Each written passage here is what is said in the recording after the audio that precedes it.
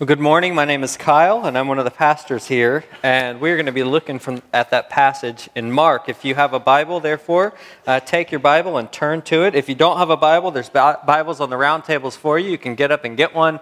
And if you don't know where Mark is, that's all right. We all start somewhere. Maybe you're new to Christianity. Maybe you're new to the Bible. There's a table of contents for you in the front of your Bible. Well, as you're turning there, I want to tell you a little bit about me. And what I want to tell you about me is very small and very simple, and that is that I am a fan of The Office. I watched the whole saga, like all seasons, and one of the subplots that happens in The Office is this tension, this rivalry that develops between Michael Scott and Toby Flenderson. You see, Michael Scott is the branch manager, and Toby, he said, well, he's not part of the family because he's with HR, right? And HR, of course, is not part of the family. HR is always the enemy. And so Michael and Toby, they've got this kind of rivalry, and it comes to a head in this episode that's called Goodbye, Toby. It's Toby's last day, and he's about to have his exit interview. And of course, HR should be giving him his exit interview, but Michael decides that he's going to give the exit interview to Toby. And he's got him in a room. He's not actually supposed to be doing this, but he's got him in a room. He intrudes on the exit interview before the HR representative, the new one, gets there. And he's sitting down, and he says, "I've got some questions for you, Toby." And then he brings out these flashcards. And he looks down at this flashcard and he says, "Who do you think you are?" And then he stops and he says, "What gives you the right?" We're in the Gospel of Mark. And there has been this rising tension. A tension between Jesus and the religious leaders. And we have an episode, we are coming to Jesus' final week. And it's goodbye Jesus in a way. And as we come to this final week,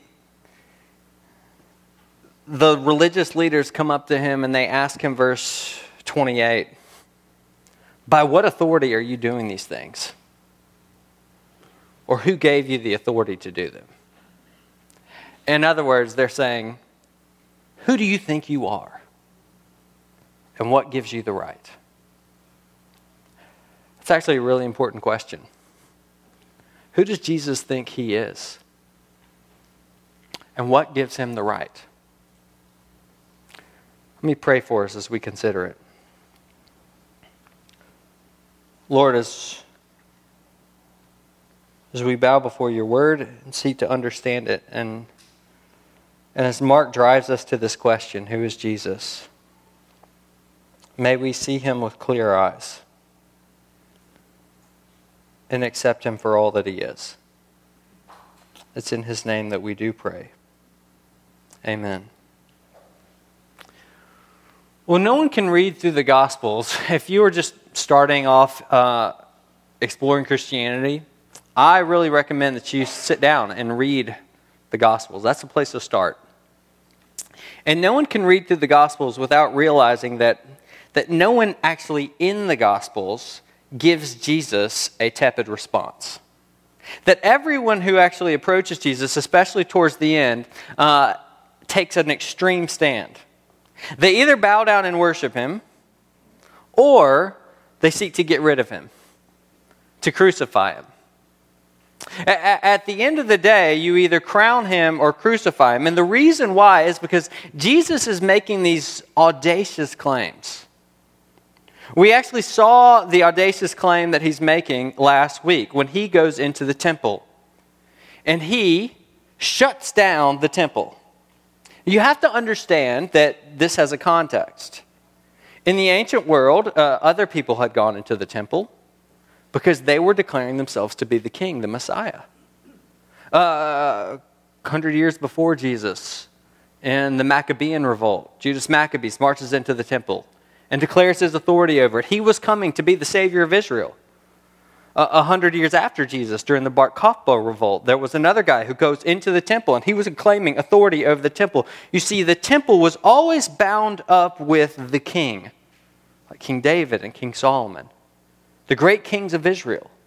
And so when someone wanted to declare their authority, they came to the temple. And they said, I have authority over this place. So when Jesus goes into the temple that day, he's not leading a protest. He's making a political statement. I am king.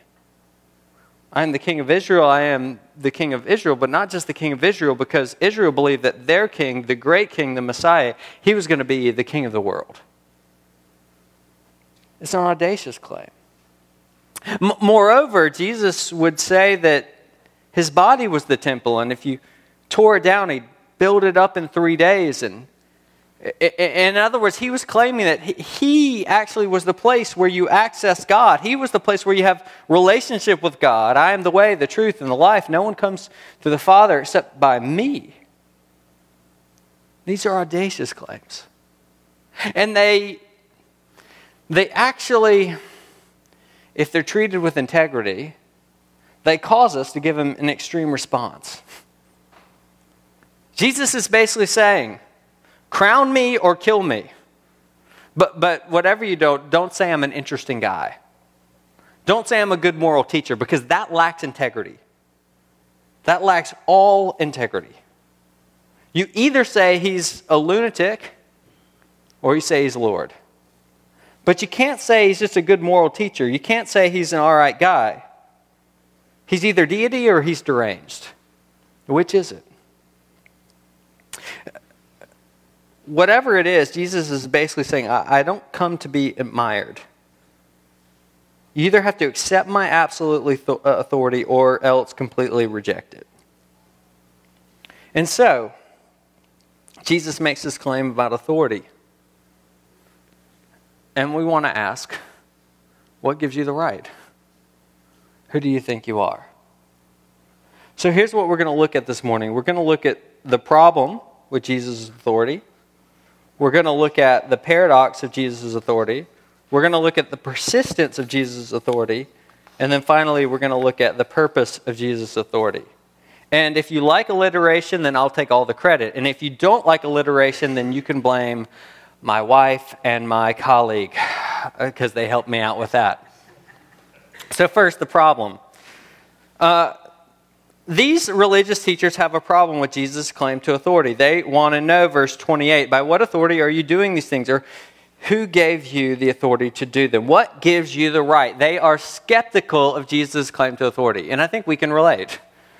We live in a culture that's extremely skeptical about authority. In fact, the word authority, if you think about it, has almost a wholly negative connotation in our society. Right? And there are a lot of reasons for this. There are lots of reasons for this. I mean, we don't have to look at the news just this week with Harvey Weinstein going in to be reminded about the abuses of people in power. The Me Too movement has shown up the abuses, rampant abuses, in the entertainment and the political arena of people in power. We also can look at the Black Lives Matter movement, and whether or not you agree with tactics or whatever, they're showing up the abuses that are in law enforcement and in the judicial arena. And there are abuses of authority all over the place. That's why Lord Acton said a century ago famously, power tends to corrupt and absolute power corrupts absolutely. And then nobody quotes this part, but he says, great men are almost always bad men. Great men are almost always bad men. But it's not just abuses of power, I think, that are reasons why we are real skeptical about authority and question authority. It's also kind of intrinsic to the American spirit, is it not? I mean, we're the ones who told King George, no, sir. Right?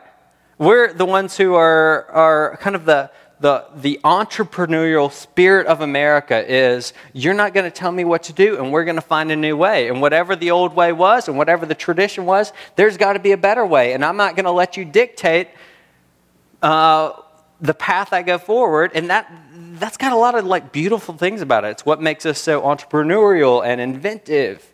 It's what makes us industrious. But it also can have a negative side.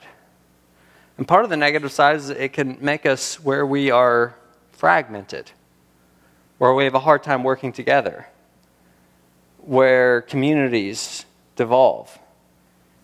And it makes it really hard for us to accept any and every type of authority. Now, if you don't believe me, let me just give you a couple examples. Think about traffic laws. Traffic laws, right? I don't know about you, but this is how I view traffic laws. If I understand the traffic law and I agree with the traffic law, then I follow the traffic law and I get mad at everybody else when they disobey the traffic law. Why are you going so fast? Don't you know you're going to get someone killed? Why are you splitting lanes? Don't you know you're going to get someone killed, right? But if I'm driving down the street and I think, 25, that's ridiculous. You can at least go 50 on the street, right? Then I don't really have a problem going over 25, right?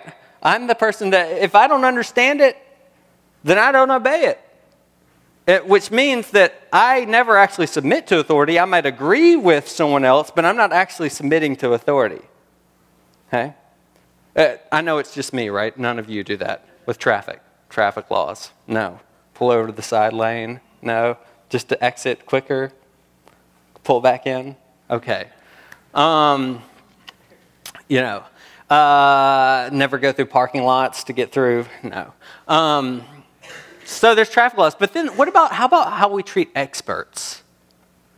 The other week, Neve was saying to us, bananas are really healthy because they have lots of protein. And Pam says to Neve, who's a registered dietitian, not Neve, Pam. Pam says to Neve, yes, bananas are healthy, but they don't have a lot of protein. They have hardly any protein. And Neve says, no, bananas are healthy and have a lot of protein. And Pam's like, no, they don't. And Neve goes, how do you know? And Pam goes, well, I'm a dietitian and I studied this for a long time. And Neve goes, no, you're not. And then I said, well, actually, Mommy is a registered dietitian and her registration's still valid and she studied this for a long time and Mommy actually knows. And Neve says, bananas have protein. And I laugh and we laugh. But the reality is that the way Neve treats, what's really funny in our household is the way that Neve treats my wife is actually how every other adult treats my wife, which is, if I agree with your nutrition advice, then it's valid. But if I don't agree with what you tell me when I ask you nutrition advice, then I'm going to agree with somebody else. I'm not going to agree, right? And anyone who's here in the medical profession, you know this, okay? You're not going to tell me. What gives you the right to tell me about my body? I don't care about the scientific research. I don't care about the experiments. Who has a right to tell me? And we do this on all kinds of things, right? We don't trust experts, and part of that is just our questioning of authority. And maybe there's a lot of reasons for that, but I think one of the reasons for that is that we don't like giving up control. That's the issue with the religious leaders. And we're not all that different from them. I mean, what do they want? Well, remember what's going on. Jesus is going into the temple, and remember where they are. They're in the temple precincts, verse 27. And they say, by what authority are you doing these things? These things being shutting down the temple, because they are the ones, the religious echelon, who have authority over that place. And they're saying, who are you to tell us what to do? So there's a couple things that are interesting about this. The one is this. Don't overlook the fact that it's actually their control and their desire for control over ministry that causes them to reject God. The Bible's not all positive on religion. Some of its most scathing critiques are against the religious. And we see that here because there's a religious way of rejecting God. But the other thing is that I think, religious or not, we can relate to this because the temple was the place where forgiveness was offered. The temple was the place where you meet with God. And when Jesus goes in and he starts throwing the furniture around, and he shuts down the temple. What he's saying is, I get to say how you approach God. I get to say how you can meet with God. I get to say how you can have a relationship with God. And they want to know what gives you the right. You know, tons and tons and tons of studies out there show this. But you could just go to a coffee shop and have a couple conversations to confirm it. And that's this. We are very independently minded in America, and we like the sense that nobody tells me what to do, and I've got to go my own way. But I would say that if there's an area in which we hold that value most precious, it's in our spirituality. I mean, the reality is almost every American says, I and I alone can judge what is right and wrong for me. And Americans tend not to believe that it is ever right to give up ultimate spiritual authority to some external party. Be it a minister, be it the church, or even be it a religious leader like Jesus. The sense that we have is what gives you the right to tell me how to treat my money, my time, my body, my marriage. And even those who are followers of Jesus actually have this mentality.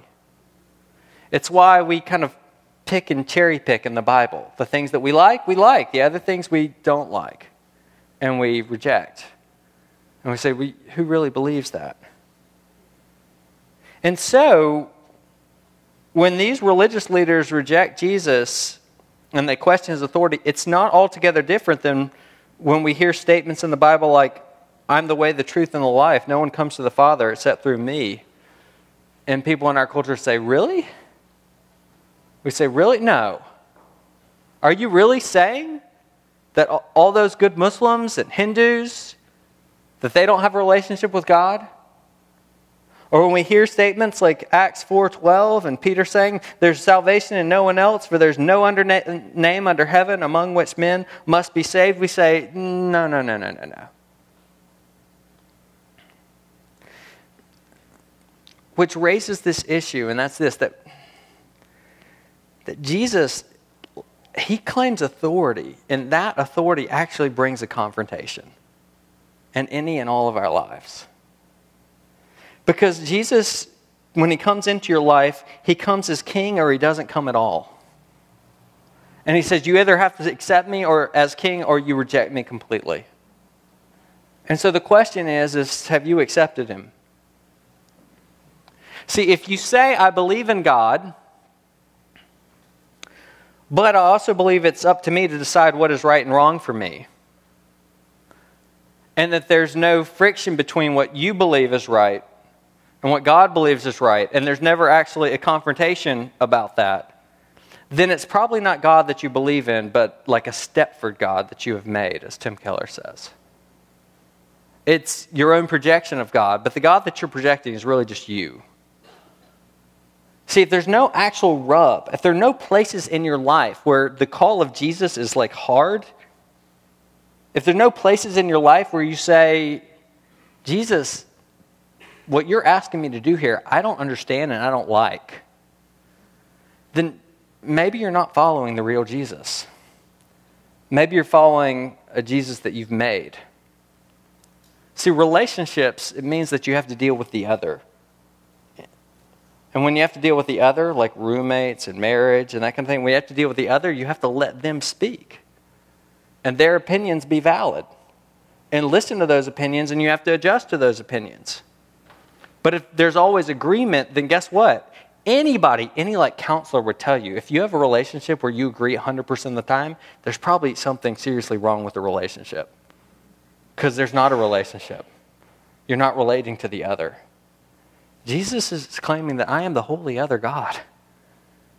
And I have absolute authority. And you actually have to change. See, if we follow Jesus only when we agree, can accept his teaching and what he says and understand it, then we're never obeying him. We're just agreeing with him. And that's different. So here's the question for us. Will I let Jesus show me that I'm not an authority at the very places where I want to question his authority? Will you let Jesus show you that he's an authority in the very places where you are prone to question his authority? Have you accepted Jesus' authority or have you rejected it? And if you haven't accepted Jesus' authority, whose authority are you accepting? Because you are accepting somebody's. Which brings me to the paradox. The paradox of authority. When they ask this question to Jesus, he responds to them in verses 29 and 30. He says, I will ask you a question, answer me, and I will tell you by what authority I do these things. Was the baptism of John from heaven or from man? Answer me. Now, they don't want to answer him because they know if they say that it's from John, and they don't like John, then that'll actually validate Jesus. See, Jesus is not talking about John's baptism just to talk about John. Jesus is talking about John's baptism because Jesus was baptized by John. And at John's baptism, Jesus was anointed. And at John's baptism, there was a voice that said, this is my beloved son. You see, Jesus' baptism was his anointing as king.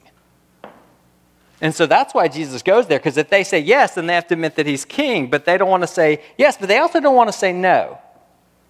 And the reason they don't want to say no, even though they know that no is the answer, they say, I don't know, but they know the answer. That's why Jesus says, neither will I tell you, because he's saying, no, you're not willing to tell me. It's not that you honestly don't know the answer. You're not willing to say. Why aren't they willing to say? Verse 32, they were afraid of the people. And that's not the only time it says that they were afraid of the people. Back after Jesus tells the parable of the tenant in Mark 12:12, they realize that Jesus is speaking against them. They're very perceptive. And as they realize this, they want to arrest him, but they don't arrest him. Why?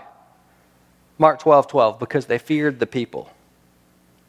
So they're rejecting Jesus because they want to claim their independence and their authority, and they want to have the right to do what they want to do and to rule their own lives. But let me ask, who really rules their lives? Who really determines their decisions? Are they determining their decisions, whatever they want? No. They're acting according to the crowd, which a lot of religious leaders do. That's who's controlling their decisions. You see, here's the principle. Whenever we reject one authority, we're always putting ourselves under another authority. You reject the authority of the registered dietitian, and then you accept the authority of the personal trainer. You reject the authority of your economics professor, then you accept the authority of your radio personality that you like. You reject the Bible's teaching on marriage, and then you accept the authority of positive psychology. You reject the authority of the Bible's teaching on the uniqueness and exclusivity of Jesus, and then you put yourself under the authority of pluralism's maxim that everything is okay except for exclusivity. But either way, you're always putting yourself under another authority. You're always being driven by someone else. C.S. Lewis, he had this great comment about, he was reflecting on the fact that, societies have by and large done away with monarchies. But he said, but we actually can't. He says, monarchy is easily debunked. The actual record of kings is abysmal, full of tyranny, of course. And yet, where we are forbidden to honor a king, we will honor millionaires, athletes, or film stars instead, even famous gangsters. For spiritual nature, like physical nature, will be served. Deny it food, it will gobble up poison. What is Lewis saying? He's saying, look, we were actually built and made to live under authority and to live under monarchs. But if we reject a king, then we're going to set up a king somewhere else. But you're always going to erect a king. You're always going to live for something. You're always going to serve something. And something besides you is always going to be determining your actions, your desires, and how you act. See, none of us are just independent. And so the question is not whether or not you will live under authority. The question is, to whom or to what are you submitting? That's the question. And why then should you submit to Jesus? Well, that's the last 2 points. It brings us to the persistence of Jesus' authority. And here's the persistence. Jesus says, verse 33, "Neither will I tell you by what authority I do these things." But he actually does tell them. His question hints at it. I mentioned it earlier. When he says, "Was the baptism of John from heaven or from man? Answer me." He's basically saying, if you answer it's from heaven, which I believe it was, then you are saying that I am the world's rightful king. And in case they don't get that, he makes it very clear when he tells the story about the tenants. They are very perceptive. They understand that he tells this parable against them. And that's because Jesus is borrowing from well-worn imagery from the Old Testament, like Isaiah 5, which was read earlier. In the Old Testament, like places like Isaiah 5, we see that God is depicted as a vineyard owner. And he takes care of his vineyard, and the vineyard is Israel. And Jesus tells a story of a landowner who had a vineyard, but he had to go off. And so he has these tenant farmers who come in, and the tenant farmers are there leasing the land. This happened lots in the first century world. But then when the tenant farmer at the end of the harvest comes to collect, because that's part of the dues of working the farm, is that you had to pay off some of the proceeds to the landowner who owned the land rightfully, he sends his servants. Servant, of course, is a term for prophet throughout the whole Old Testament. And so he sends his servants, which they beat and they kill. And remember, he's just mentioned John the Baptist, who was killed. Well, he talks about how they beat his servants, but then finally he says, "I will send my son." And who is the son? But Jesus. And they get it. See, Jesus is saying, I am the Son. I am the Son of the Father. And my authority derives from him. Finally, he sent to them the Son, saying they will respect my Son, but they didn't. Chapter 12, verse 8, they took him and they killed him and they threw him out of the vineyard. But here's the question. What will the vineyard owner do? Verse 9. He will come and destroy the tenants and give the vineyard to others. What that line says and what it shows is how self-defeating it is to try to rebel against the authority of the landowner. And in the parable, how self-defeating it is to try to rebel against the authority of God. Because God's authority is ultimate. It is persistent. You cannot outmaneuver his authority. In fact, so great is his authority that he even will use your rejection of him to further his purposes. Chapter 12, verse 10. The stone that the builders rejected has become the cornerstone. This is the Lord's doing, and it is marvelous in our eyes. He's saying, look, even your attempts at rejecting and rebelling against the authority of the king, they're so self-defeating that he will even use those for his own purposes. Like, you don't even alter his course, not a little bit. And so, to rebel against the authority of God, it is self-defeating, and it is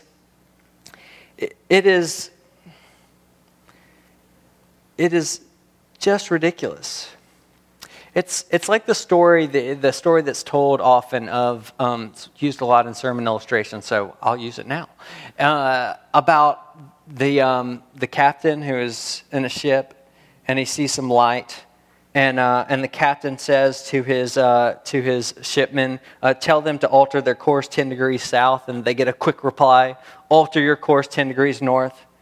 And the captain's kind of upset about this, and so he's like, I'm going to pull rank. I am a captain. Alter your course 10 degrees south. And the person comes back, well, I am Seaman Jones, 3rd class.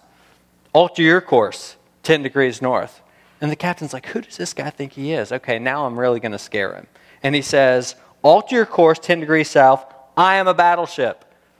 And then the reply is, you alter your course 10 degrees south, or 10 degrees north. I am a lighthouse.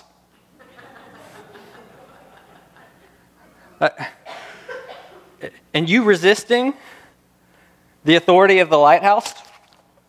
That's always fun. You resisting the authority of the lighthouse, guess what? It's not going to work out so well. It's like rejecting and resisting God's authority is like resisting the authority of gravity. You can try to do it, but guess what? You don't break it, it breaks you. And it's the same way. And so Jesus' authority is inescapable because it's God's authority. And we reject it at our peril, and that's why you should accept it. But you say, but Kyle, I don't really care, even if his authority is ultimate, even if his authority is going to break me.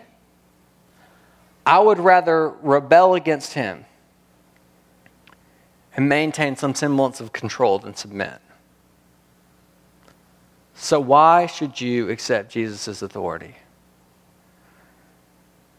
Well, that brings us to the last point, and that's the purpose of Jesus' authority.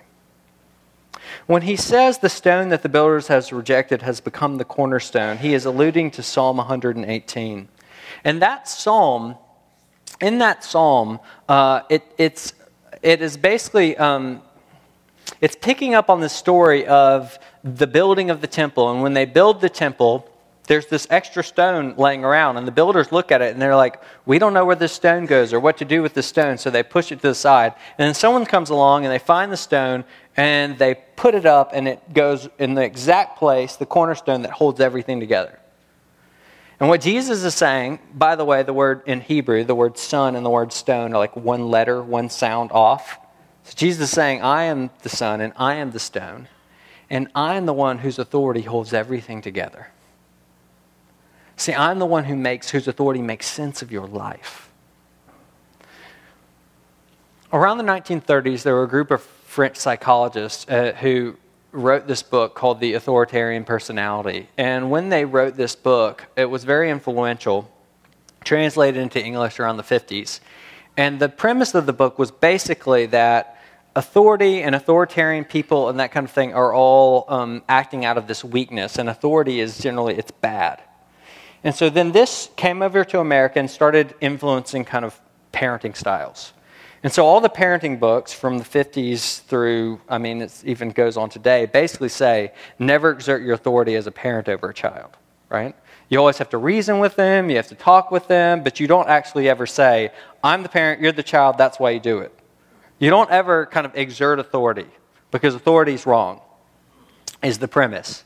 And so there's been a generation of people trying to raise kids without ever kind of pulling rank, if you will, and assuming rank. And it's always, well, if I can convince them, great, and if I can't, okay.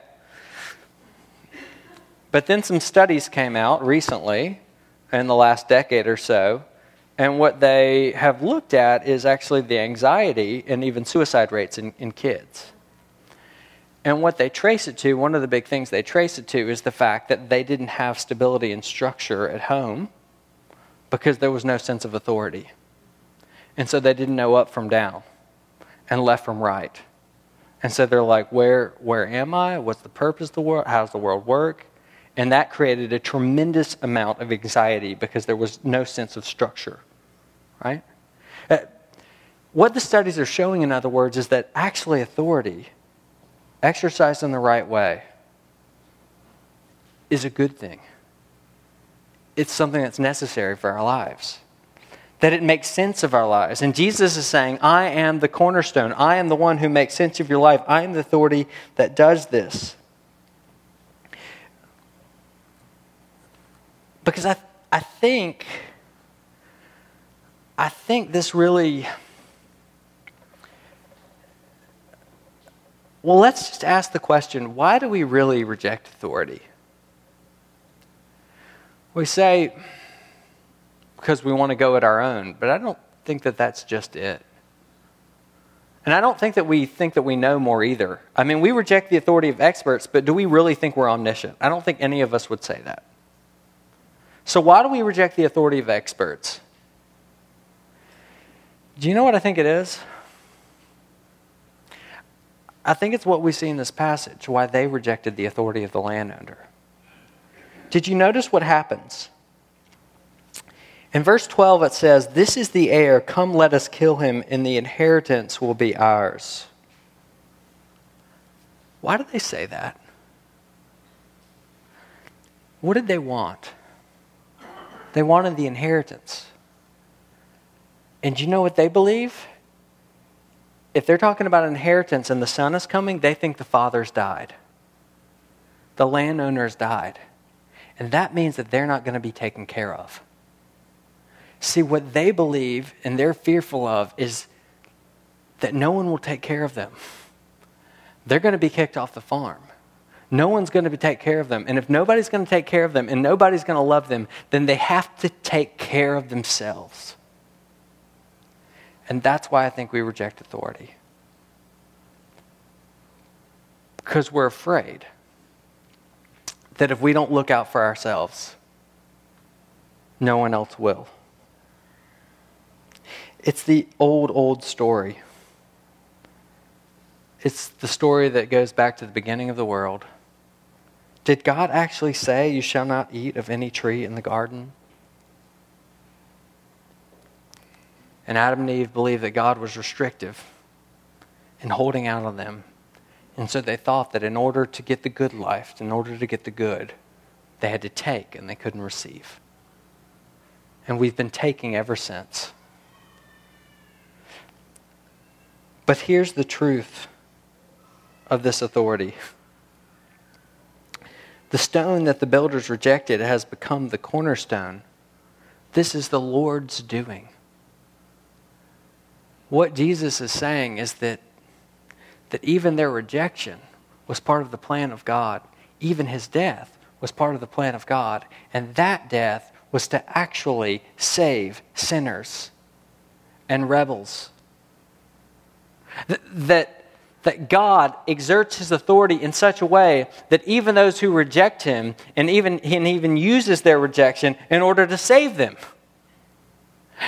In other words, this God, he doesn't use his authority to hurt you or to not give. He is not holding out on you, but he actually gives over his son so that he can give to you. God, who did not spare his own son, but freely gave him up for us all, how will he not with him freely give us all things? And then Paul says, and now if we are children, then we are heirs, co-heirs with Christ. You see, all things are yours. God gave you his son, and he gives you all things. And he actually exercises his authority on your behalf to love you and to save you.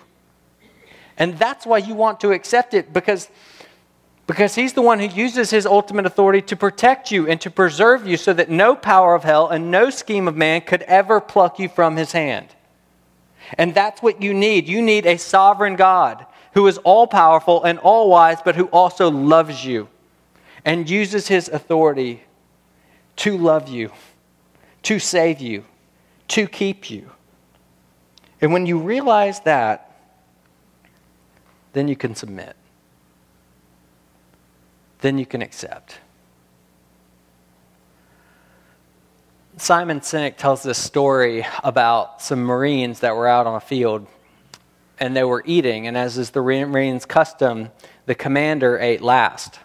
But after all the troops went through, they found that the commander, there was no food left, and so he sat there without food. And the men got word and said that they came back from the battlefield and they started sharing their food with him. Right? And Simon Sinek tells this story to show that actually the leader who exercises their authority to sacrifice for another, well, that's the one who you want to serve. Right? And these men, they wanted to serve their captain because they said, if he's the first to sacrifice for us, then we can sacrifice and trust him. God gives up so much more than a meal for you. And when God exercises his authority for you, he did so to give up his only begotten son. How will he not freely with him give you all things? This is marvelous in our eyes. Lord, please grant us the grace to accept your loving rule in our lives. Please grant us the grace to trust that you not only know best, but you are for us and you want and you desire our best. And in so doing, enable us to open our hands and receive your good gifts and to move our feet and follow you, submitting to your will and knowing life and peace. In Jesus' name, amen.